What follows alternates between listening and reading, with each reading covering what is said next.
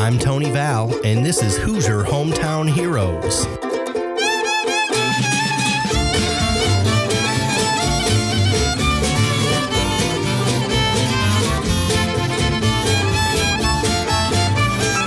Hello, everybody, and indeed, welcome to another edition of Hoosier Hometown Heroes. We are, of course, sponsored by Prometheus Consulting. If you've ever wondered what the next industrial revolution will be, well, guess what? It's already here. My guest today is founder and CEO of Datus, a visionary company providing predictive and prescriptive analytics to the industrial sector. Is a future of near zero downtime within reach? We'll soon find out. I now welcome to the show Anurag Garg. Welcome, Anurag. Thank you for having me, Tony. So I thought maybe a good place to start is to talk about what we mean by downtime in the industrial sector. So let's see. I've been thinking about sort of a concept to see if I understand kind of the value you guys are providing, and let's see how I do. So I'm thinking of an industry like mining. Let's say we have a big mining interest. They've got maybe a massive exploration drill. Let's say they're drilling to see what's in some huge plot of land, and a ball bearing goes out, and it just kills the drill, and they've got to stop things, order a part, get that drill fixed before they can start mining again, start searching, and so there's a huge cost associated to that. So. Is that the type of downtime you guys are addressing? Yes, absolutely. So you got to think about when that drill goes down, how many of those drills there are at the mine, and if one drill is down, how many other pieces of machinery are idle until that drill is fixed. You may have multiple trucks, you may have a shovel, all the equipment, all the labor, everything stops until that drill is back up and running. And there's an opportunity cost associated with that downtime, how much money you could have been making if that drill was operating, and what costs you're incurring paying your workforce who's sitting and doing nothing because you're still waiting for the drill to be fixed. Yes. And is it true that your technology will report to, let's say, the foreman or whoever's watching the equipment, it will report ahead of time, hey, I'm about to fail? Exactly. That's the whole idea. We're enabling greater visibility into real-time status of the machines. We're collecting continuous data and unlocking the intelligence from that data to be able to say not just what's happening right now, but based on the current data trend, what will happen in the next so many hours or so many days, or so many weeks. So you can get ahead of that failure, predict that failure, and fix it before things go wrong. So Is your technology when you're implemented at a client facility? We'll talk about the mine because that's the picture I painted.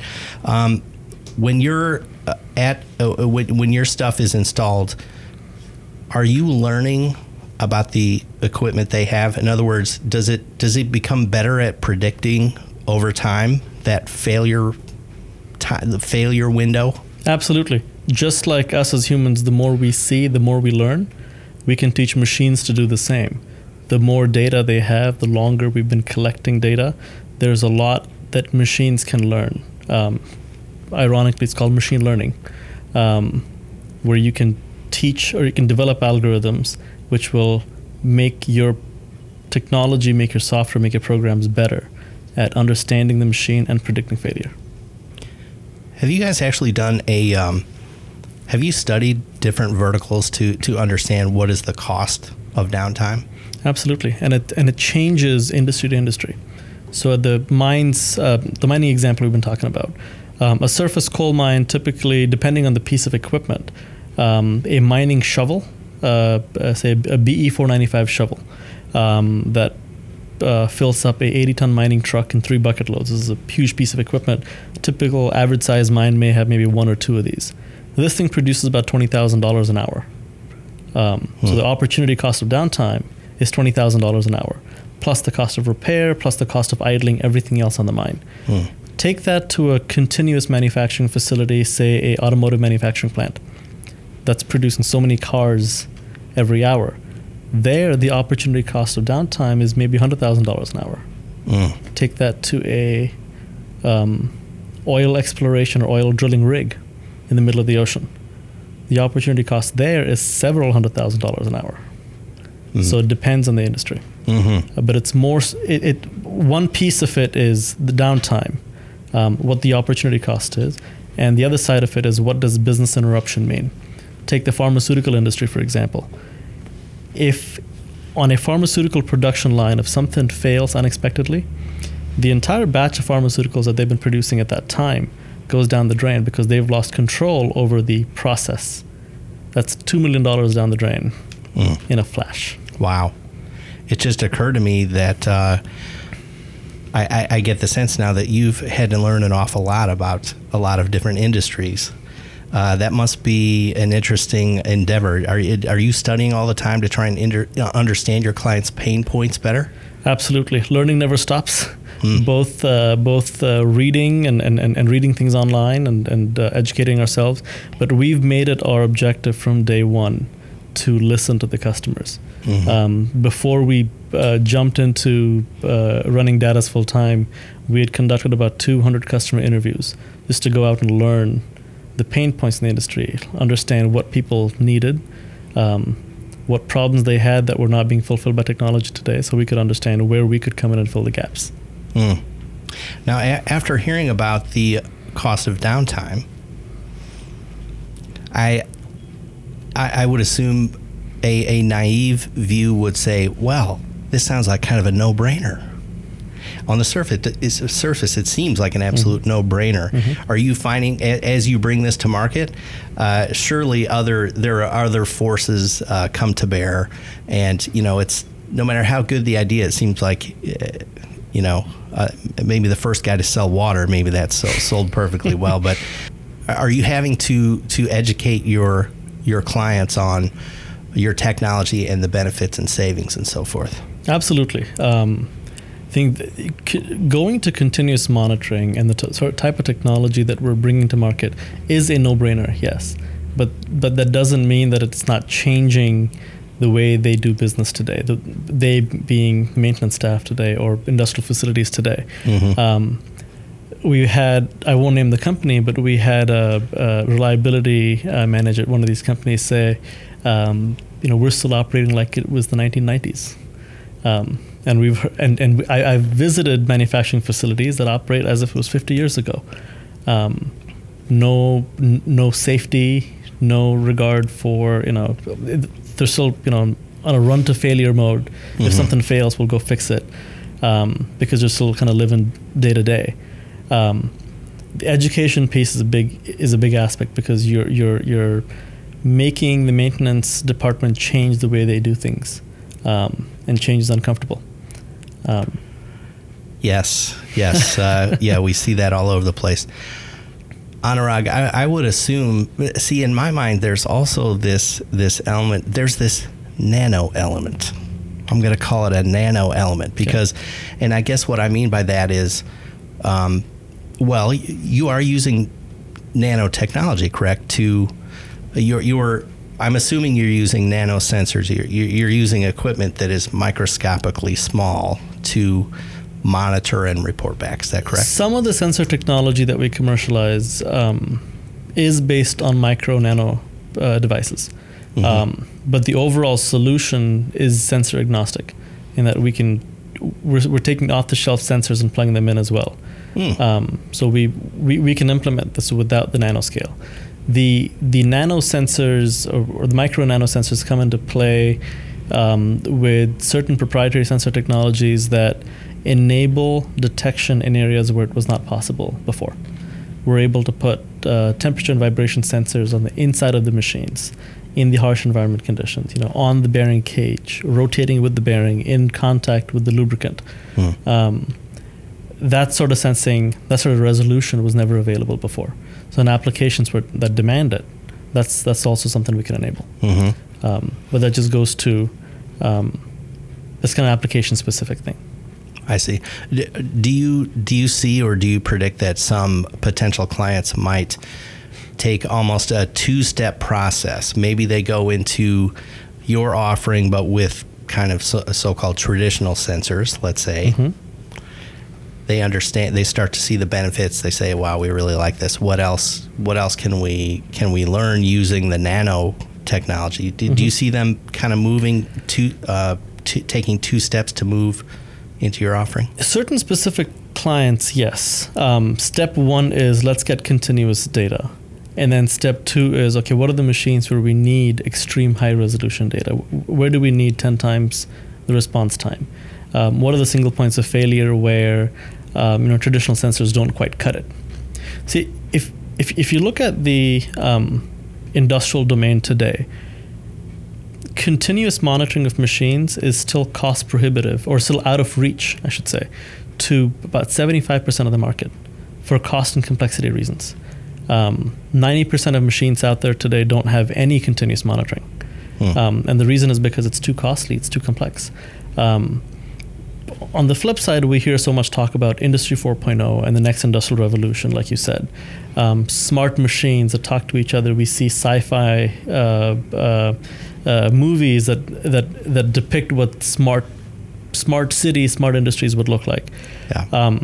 Unfortunately, that's accessible to a very small part of the market. There needs to be someone who can come in and change the game and make this accessible to that 75% of the market that doesn't have any sort of continuous monitoring. If we want machines to talk to each other, if we want smart machines that predict failure themselves, self-monitor, self-correct, step 1 is enabling continuous data collection from these machines and learning from them. What we've done is we've simplified the data collection infrastructure in a way that enables not only new technology but new business models and made it accessible. So step 1, like I said, improving the status quo from no data to continuous data. And then step 2 is how do we get better data and how do we unlock the intelligence? Is there a portion of your service that would give a company access to data crunchers or data miners? Are you having to help interpret the data for your client? Here's what this data means. Absolutely.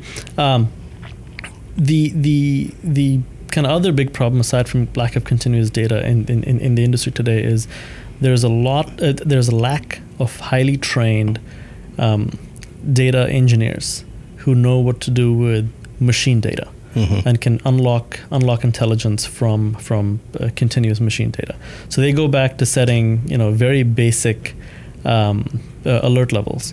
When temperature crosses 70, raise a flag, and that's when I know something's gone wrong. Yep. The larger companies, the Fortune 500 companies, have the budget to attract these guys who actually know what they're doing. The rest don't. Smaller manufacturing companies usually don't have that capability. What they do is they bring in outside consultants to come in and do the data crunching for them. Now that works, but it's not scalable. What we're doing is we're kind of automating that process. So outside consultants would come in, once every 3 months or 6 months. We can enable you to have this intelligence on a continuous basis, not a report every 3 months. And we're not putting these consultants out of business. We're working with them to empower them to monitor the machines that they service out in the field, give them more visibility so they can become better at what they do. Again, sounds like a no-brainer to me. Yep. I know you're a relatively new company, correct? Couple years old. Yep. Very good. Well, I want to get a little bit into your background, because it's not every day that I get to talk to someone that's doing this. It's pretty extraordinary what you're doing, and part of what I'm interested in is to kind of learn how did this all come about. First, I do want to thank our sponsor, of course. Hoosier Hometown Heroes is sponsored by Prometheus Consulting. We were founded by Hoosiers, we employ Hoosiers, and we instill Midwestern values in everything we do. Prometheus would be honored to play a computer support role on your team. Give us a call today at 317-733-2388. Or find us online at Prometheus.com, and that's P like Peter, ROM like Mary, ETHIUS.com. My guest is Anurag Garg, founder and CEO of Datus. So I would like to talk. I would like to take a big step back and talk a little bit about your upbringing. So you were born in India, correct? That is correct. Yes, and you went away to school at a pretty young age, if I remember a previous conversation we had. How old were you when you went away to school? My family moved from India to Thailand when I was 3, and I grew up in Thailand. Okay, now it's coming back to me. Yes, grew up in Thailand. Grew up in Thailand, but then I think what you're referring to is I went to boarding school. Yes, when I was 9. 9, and went back to India to a boarding school there because my family was moving around a fair amount in Thailand. Got it. And we had just moved to this new town that didn't quite have a good school. My parents weren't sure if we were going to stick around in Thailand long enough. So I went to boarding school in India for 4 years, from when I was 9 to when I was 13, grades 4 through 7, and that really shaped a lot of who I am today. And how so? How did that? How does that equate into today? Who you are today? I think a lot of my kind of independence comes from living by myself at that age. I mean, when I say by myself, this was a very nurturing boarding house and controlled environment. Very controlled environment, of course. But it teaches you a lot when you don't have mom to rely on for everything. I'm sure. Yeah. Kind of taking care of yourself for the most part. A lot is still provided to you, but living away from home for an extended period of time teaches you a lot. A lot of my independence came from there. A lot of, I've been influenced by my friends a lot. And that's because, boarding school, your friends were family. The guys I lived with were effectively family at the time. Interesting. I would imagine too that boarding school is it exposes you to other people that are probably, let's face it, coming from a fairly successful background, but maybe in different ways. At least that's how it is in America. I'm not sure if it's that way in India. It was exposed to people from a lot of different backgrounds. I wouldn't necessarily say they were all from very successful backgrounds. The school that I went to was one of the top schools in India, so it attracted a lot of kids from all over the country. And we had about 200 kids in our house. And that was Regents International. No, school. that was a school in India called Deity College. It exposed me to a lot of people from multiple different backgrounds. Most of them were Indian, of course. But that also taught me a lot of being outside my comfort zone. When you live at home, especially at that age, you're very used to comfort and familiarity.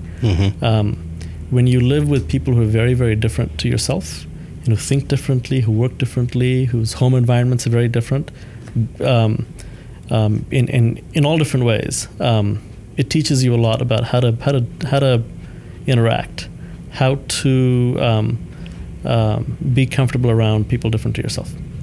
Something I noticed about you that I'll just mention here because I think it relates. You have kind of a poise to you. You seem very comfortable, and when I think about in general terms, a person this is your first company, correct? This is my first real company. Oh, that's right. We talked. It would be fun to talk about your previous company, but okay. So this is your first real company. This is my first real company. A cutting edge offering, cutting edge technology, endless complexity. Yet, you seem every time I've been around you, you seem just very under control. Just get very relaxed. So you think some of those early challenges and having to kind of grow up early has helped you to be that way? Absolutely. I think a lot of that is something I've learned over the years. After boarding school in India, I went back to Thailand, and I stayed at home for the last 5 years of school. Did high school in Thailand at a school called the Regents International School. Same story. This being an international school, there were students from multiple different countries. Again, very, very different to myself, very different ways of thinking. That gave me a very global outlook that, again, instilled in me how to interact and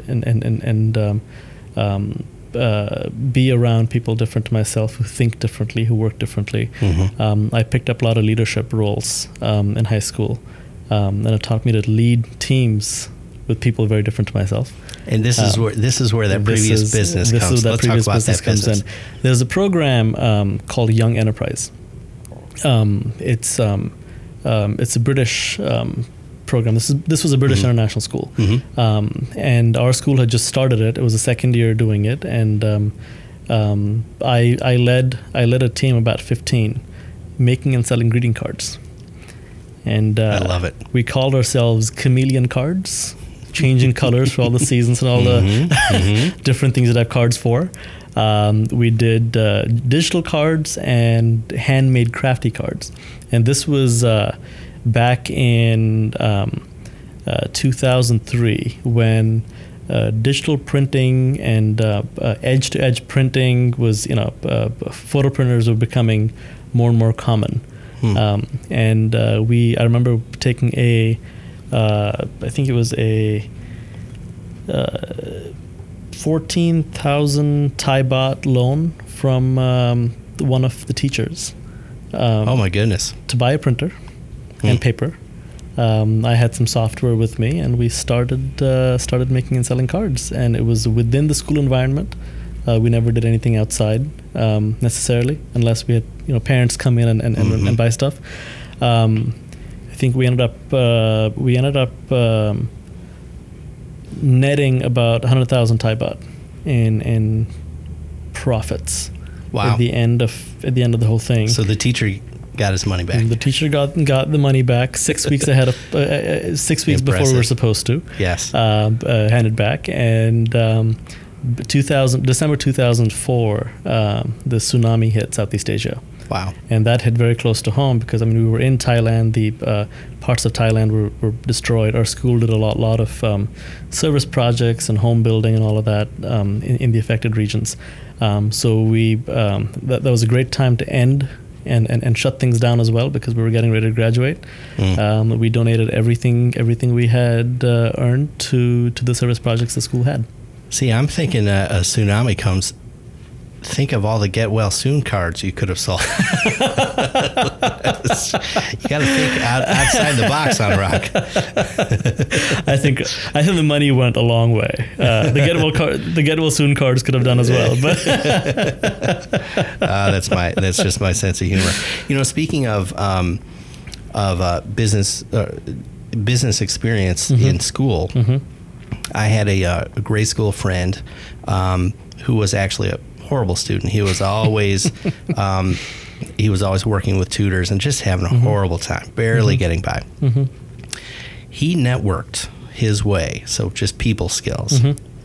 He networked his way into some elite boarding school on the East Coast. He eventually ended up in Harvard Business School, and this is I got to tell you, it's mostly just his personality, and I won't get deep into that here, but we'll talk about it over coffee someday. But I remember talking with him after he went to this boarding school, and he said all the kids have a business, all of them. Like, it's just part of the culture. And what was interesting is I was just starting. I was about to go to my first year of college. And when I understood that this group of kids in some boarding school somewhere on the East Coast, when it was just commonplace for them all to have a business, what it did for me is I realized, why couldn't I have a bit? So I started, I guess, my first business as a freshman in college. And I did not pay anybody back. It failed. I actually didn't borrow any money either. It was all my own money, but learned a lot of great lessons. Sure. But I think sometimes that exposure it's invaluable. Just Absolutely. when you learn what other people are doing and what's possible. Sometimes that's all you need to hear is that someone else is doing this or has done this, and you say, well, why not myself? It motivates you a lot to see others doing it. I have friends who keep telling me, I wish I was doing what you were doing, because to see someone go this route is quite motivating. And in fact, part of the reason why I'm doing this is because I have seen friends go down this path. When I did Young Enterprise, that was the second year. Our school was doing it, and I saw the class before, and I saw what they did, and I was like, this would be cool. We should, I want to lead something myself as well. Mm-hmm. That's what we did. I think that was when I became very entrepreneurial, and learning the business skills back in high school helped a lot. I went through a program in high school called IB, International Baccalaureate. And it's a 2-year high school diploma. It's junior and senior year high school. It's a 2-year program. And imagine taking only AP classes. You take 6 AP classes for 2 years. Each one's a 2-year course. It's a very, very rigorous program. And it taught me a lot. I think I learned more about business then, and from my teachers then, than I ever did through any of my classes at Purdue. And then it got on steroids when I started Bearing Analytics, which is now Datus, and learned so much more through all the accelerators and the programs we went through. We're now part of a program called Founder.org, started by a guy called Michael Baum, who is a former founder and CEO of a company called Splunk. And Founder.org is a global entrepreneur development program. They take and select entrepreneurs and companies from around the world, and they coach them for a year. They nurture them, teach the young entrepreneurs how to build companies, and they work with student entrepreneurs. And the goal is encouraging the younger generation to start businesses and encourage job creation down the road. I've learned so much from that, and that's where I met more of the guys you're talking about. But everyone has had a business before. Yes. I was having a conversation with a friend some time ago, and we were talking about how we were kind of proud of our leadership accomplishments before this current business, and I was proud of the fact that I started my first thing back in high school, and it was a small thing, but I started something back in high school. Met a guy in this program. He's 22. He's about 5 years younger than I am. Him and his brother. This is their third successful company. Third successful real company. And it's quite humbling. I have this theory that I think entrepreneurship is almost a just a human character, like quality that really we all have. Yep. I think it's in just about everybody. Yep. And it's all about getting someone, be they a child or a senior citizen, getting them exposure and experience and just kind of trying it. We have some friends that have 2 young daughters, and they were telling my wife and I the other day, we can't get them to, they're selling everything. They're the one that I remember from the conversations, they're even selling foot massages, We were always telling her to stop selling stuff. And I said, no. This is exactly what you want, foster this. It's a great skill. Yes. Great skill. Yeah, selling is a great skill. Yep. My guest is Anurag Garg. He is founder and CEO of Datus. So getting back to Datus, Anurag, what is a good client for you? Is there a certain size or a certain industrial vertical that's a really good fit? We've seen the best or the most value that we can drive in a facility is anything that has continuous operations, continuous manufacturing operations, or process, or maybe it's aviation or transportation, where the idea is there are a few single points of failure where there are things in that system or that line or that machine where if that fails, everything shuts down. and the cost of downtime is huge. So there's a need to get ahead of that failure. Manufacturing facilities are a great example. Size-wise, I don't think there is a limitation on what size of company we can drive value at. Of course, companies that are smaller than maybe 10 million in size, $10 million in annual revenue, I guess. Usually they're kind of running day to day, and things move slower. But any sort of large continuous manufacturing operation is a great client. We've seen a lot of value and a lot of opportunity with service providers. So, machine rebuild and repair shops, or companies that are providing machine monitoring or machine repair or machine data collection services. Companies who are doing what we do, but on a more manual basis, giving them visibility into the equipment in the field that they own and service today. Because usually to them what happens is something fails at a customer location, they get a call, say, hey, something broke, can you come tomorrow and fix it? And we've heard guys have had to travel from here to Australia to service a broken machine on a day's notice. Those tickets are not cheap. I can imagine. Wow. So if you can get ahead of that failure, if you can give these guys, visibility into the equipment that they're servicing in the field, helps them get ahead of failure before it occurs, plan better. Maybe give your clients a call to say, hey, I'm beginning to see this problem, take care of this, do this. You may be able to prevent failure. There's a lot of money to be saved there. There's a lot of value to be driven. So that's the other ideal client. In essence, are they almost reselling your service? They are, exactly. Yeah, exactly. So they charge their clients a fee to have the constant monitoring. Yep, yeah. Exactly. Sounds just like IT. Yeah. Well, that's what Prometheus does. That's what Prometheus does. Yep. Yeah. Yep. That's fascinating. Well, I before I forget, I do want to mention that the website is dattus.com, correct? DATTUS, dattus.com. DATTUS. How did you come up with the name? It's a play between data and status. We're empowering engineers with data-driven intelligence on the status of their machines. So yeah, it's a made-up word, but I think it explains what we do pretty well. Yeah, that's pretty thoughtful. Sometimes, when I ask someone, how did you name your company, you hear, thought it was a cool name. We get asked all the time, how did you name Prometheus? How did you name Prometheus? Well, so Denver Abernathy, the other partner here at Prometheus, he was a Greek mythology buff in college, and he said, when we started the company, he said, I have the perfect name.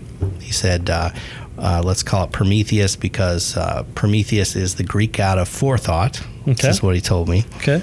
And he said, what better word for IT consultants? Forethought, that allow us to tell the story. Now, as it turns out, over the year, we've been in business 16 years now.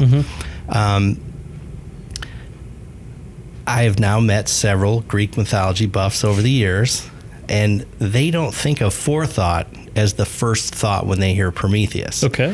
What do they think? They think of the story of Prometheus, which I think Prometheus gave fire to humans or something, maybe. But the thing that I always hear is he was chained to a rock and his eyes were pecked out by some vultures or something. Once I heard that story 4 or 5 times, why'd you pick the guy that was chained to a rock and his eyes were pecked out? I said, Denver, not a good choice. We already 7 or 8 years into it, and, right. Name recognition. So right. Anyway, I like the name though. Yeah. We'll think of forethought. We'll go with that. Well, so once again, my guest has been Anurag Garg. He is founder and CEO of Dattus, and you can learn about Dattus at dattus.com, DATTUS.